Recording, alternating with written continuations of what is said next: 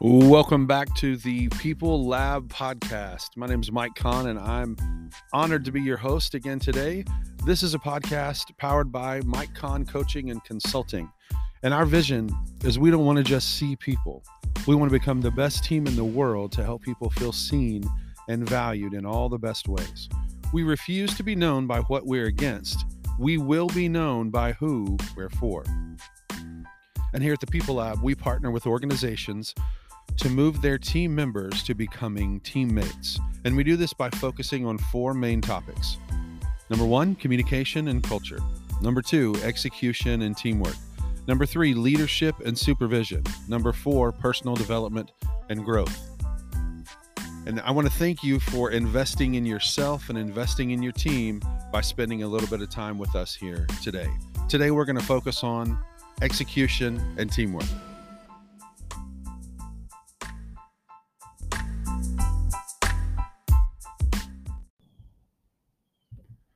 So as we look to execution and teamwork, the first place I'm going to look is right at the leadership. What we've got to do is we've got to be diligent about controlling what we can control. And I don't mean being a controlling person.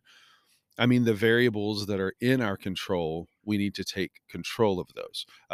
Right now, I'm not in the studio recording this episode. I'm on my back porch out in the backyard. It's a beautiful day. And I've got my favorite cup of coffee, got a bottle of water. I'm just sitting out here. So if I get thirsty, I can control those things, right? I can go ahead and get a drink of water. It's no big deal.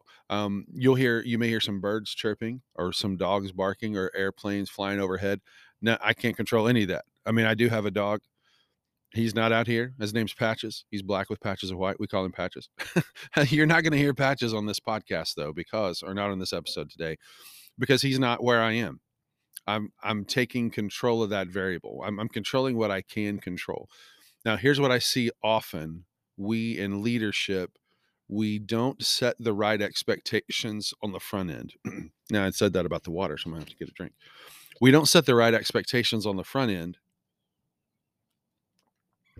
And when the execution doesn't go like we drew it up in our mind, then we're quick to come and bring the correction or bring our critiques.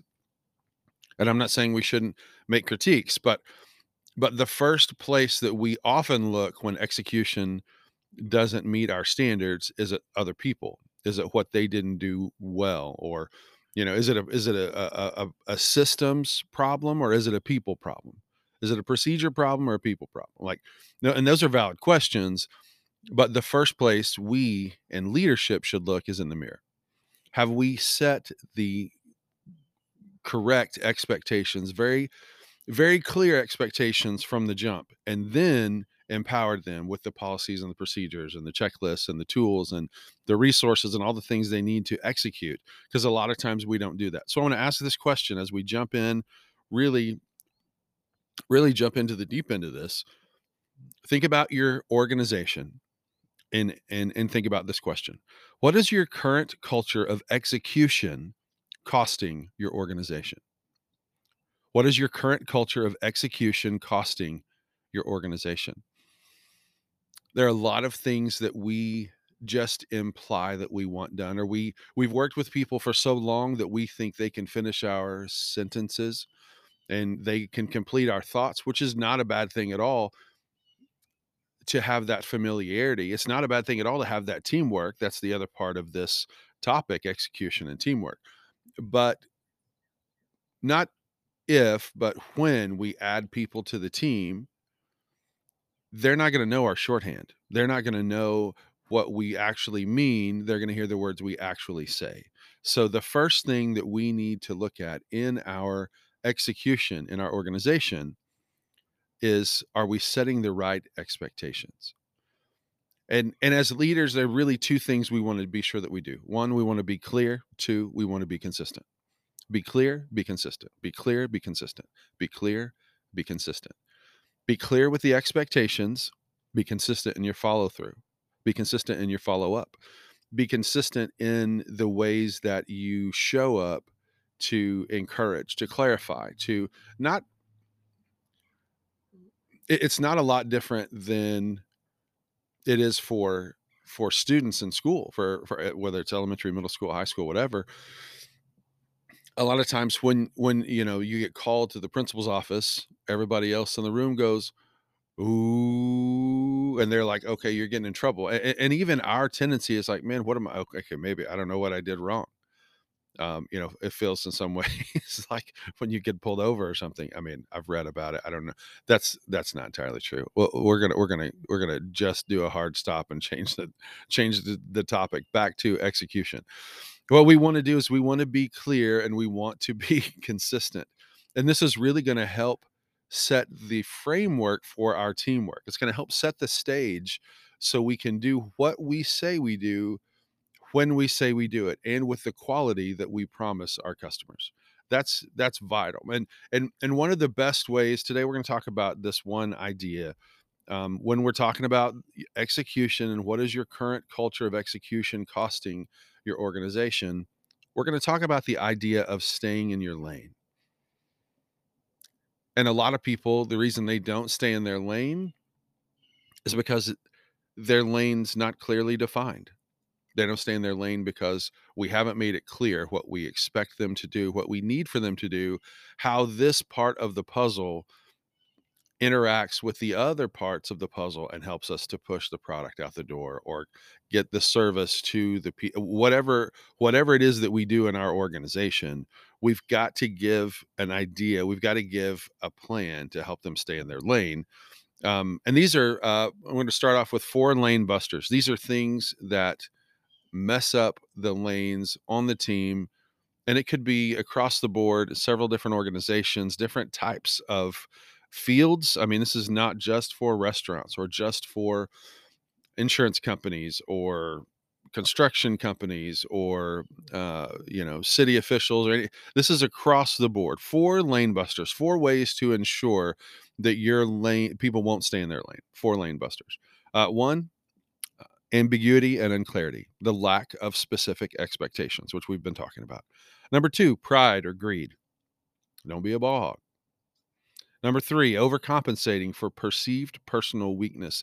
This is where people they essentially just read their resume every time you sit down. It's like they're trying to convince their teammates that they're good enough when they feel like they're the weakest link in the team, right? So overcompensating would be number 3. Number 4 would be apathy or indifference. Like, it doesn't really matter if I'm in my spot or in my lane or not. It's not gonna make a difference if I'm there. Listen, we have to be able to count on you to be in your lane when we need you. That's vital. We gotta have that. So, real quickly again, 4 lane busters that will ruin, it will wreck your execution on your team. 4 lane busters. 1, ambiguity and unclarity. 2, pride and greed. 3, overcompensating. And 4, apathy. So as leaders, we've got to keep those in mind. Of course, we don't want those things to happen. We don't want those lane busters in our locker room. We don't want to bring that to our team at all. So we've got to constantly be on the lookout of that. And when we can help protect against that, we've got to do it. When we recognize it, we've got to be able to call it out. And conflict is really difficult a lot of times to have those conversations. But conflict delayed equals conflict multiplied. The longer we have an issue on our team and we just let it go, it doesn't magically resolve itself. It brings more tension and it breeds toxicity. It makes the locker room toxic. I've been a leader who has allowed that toxic environment in my locker room. And by not addressing it and not taking care of it, I allowed it to spread. Not only that, I was the one who created the toxic environment and I didn't realize it in the first place. But that's one of the things that we have to do. I mean, I've been on both sides of that fence. Probably just like most of you listening, you've been the person who felt like you didn't have enough information to execute the plan or you didn't know what your lane was. It was kind of murky, it was undefined. And so you just tried to do everything that you could do. I mean, that happens all too often. And with our organization, we partner with people all the time, and they say, "Hey, my team's not functioning like a team, and we're not staying in our lanes. We're too busy worried about someone else doing their job and us trying to help them, that we don't get our own part of it done, or at least not consistency. So this is I didn't Google this topic. This is something that we see all the time. So we had 4 lane busters. Now I'm going to come back with 3 things you can do to protect the integrity of your lane. 3 things you can do as a leader to protect the integrity of your lane and of the lanes in your organization. Number 1, know your lane. Make sure that you know your lane and then you can execute within that properly. If you're a middle management leader, okay, great. Know your lane. You got to know that it's not your job to sign the checks. It's not your job to necessarily go out and get the new business or to land the new clients. It's not your job to design the prototype. That's not what you do. Your job is to get the plans and then carry the plans out. It's the execution. You've got to know your lane, and you've got to make sure that the people on your team know their lane. This is where our internal communication is vital. We've got to be the vision casters and the vision carriers. A lot of times, too, in leadership, leaders are the first followers. A lot of times we don't follow with the same intentionality that we would demand from someone else who is on our team. If it's a group project and your name's not at the top of it, ultimately the results don't end with you. So a lot of times what happens inadvertently, we just I don't mean we intentionally bring our B game or C game. We just don't come with the same intentionality and the same um, purpose that we do if it all starts, if the results land on me. So, 3 things to protect the integrity of your lane. Number 1, know your lane and help your teammates, the people on your team, to know their lane. Number 2, stay in your lane.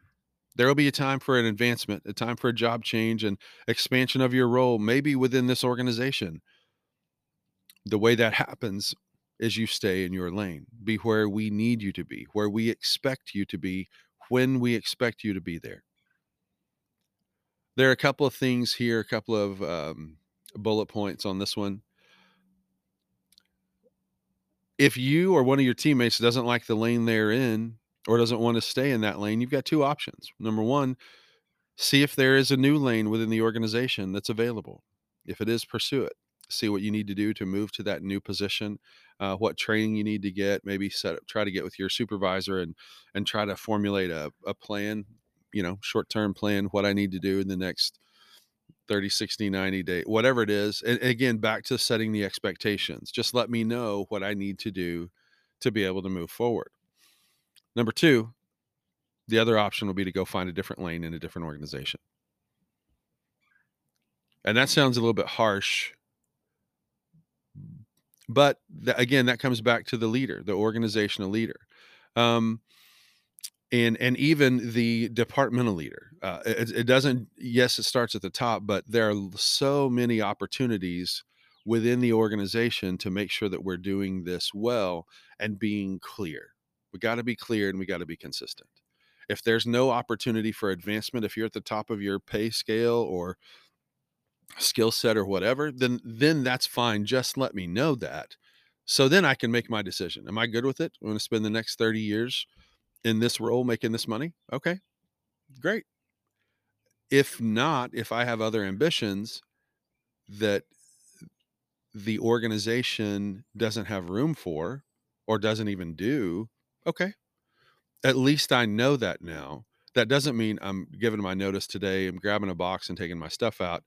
That just means now I know the situation we're in.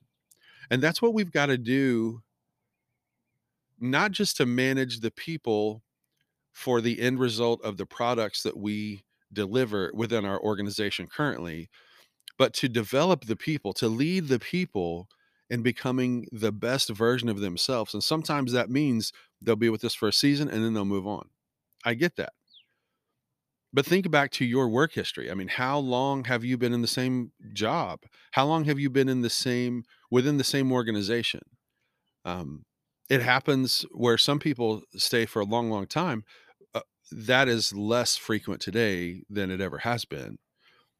And so instead of just telling people what we think they want to hear so they'll stay put, It's our job as leaders to be clear, be consistent, to set the table as this is what the opportunities are. Man, we love you being part of our team.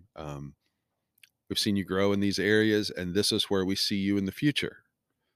But let's just clearly communicate that. So three things that will protect the integrity of your lane. Number one, know your lane. Number two, stay in your lane. And if that's not a good option for you right now, if you don't like that lane, see if there are opportunities to change lanes within the organization. And if there are, work with your leader, your manager, to see what steps you need to take, what training you need to get, what that would look like. If that doesn't exist in the organization, then we start looking outside the organization. So know your lane, stay in your lane. Number three, finally, leverage your organization's competitive advantage for maximum impact. Look beyond your title and the title of your teammates to see who they are, their family, their hobbies, their interests. Once you get to know your team, the people on your team beyond what their job description is, then you'll have a different kind of synergy. You'll have a different kind of teamwork. You'll have a different kind of um, unity. And that, for sure, that's going to make your organization stronger. That's going to make the products that you produce better. That's going to make the services you provide better. The truth is, and I say this to students all the time, I say it to adults all the time. The truth is, everybody can do good, and nobody can do the good you can do the way you can do it. I also believe that's true within the organizations. Nobody can do what you and your organization do the way that you can do it up to your potential. Jim Collins in his book Good to Great, he talks about the flywheel. And man, when that flywheel gets going for you and everybody's moving it together and we're all utilizing it together, man, that's awesome. But when it's coming against you, it's called the doom loop. And it's coming for you. It's not rolling with you, it's coming at you. And a lot of times when we have the miscommunication or lack of communication, then that leads, of course, to execution breakdowns. That leads to fractured teams, and then it's an internal, almost like a Survivor episode where you're just trying to stay on the island or see who else you can get kicked off the island. I mean, that's not a way for any organization to function, any healthy organization to function. Now, within every organization, there are bumps. I mean, we'll talk about this on another episode. There's confusion, there's friction, and there's underperformance. We'll talk about that. Certainly that definitely will take a toll on the execution of your team. But what we've got to look at as leaders is we're leading people. So let's not just try to lead our team. Let's look at the people on our team and see how we can lead them the best, regardless of what field you're in. This question I started with, I want to bring it back and kind of end it with, what's your current culture of execution costing your organization? And what's something you can do to be part of the solution instead of part of the problem? Of course, be clear, be consistent. And I want to leave you with this one question too, kind of piggybacking on what is your current culture of execution costing you? Who are the people who are following your lead becoming? Who are the people who are following your lead becoming? If they're following you, they're in the wake of your leadership. They're following you, they're becoming who you're leading them to be. As you go today, do what you do. Look to see how you can improve the execution and the teamwork of your team.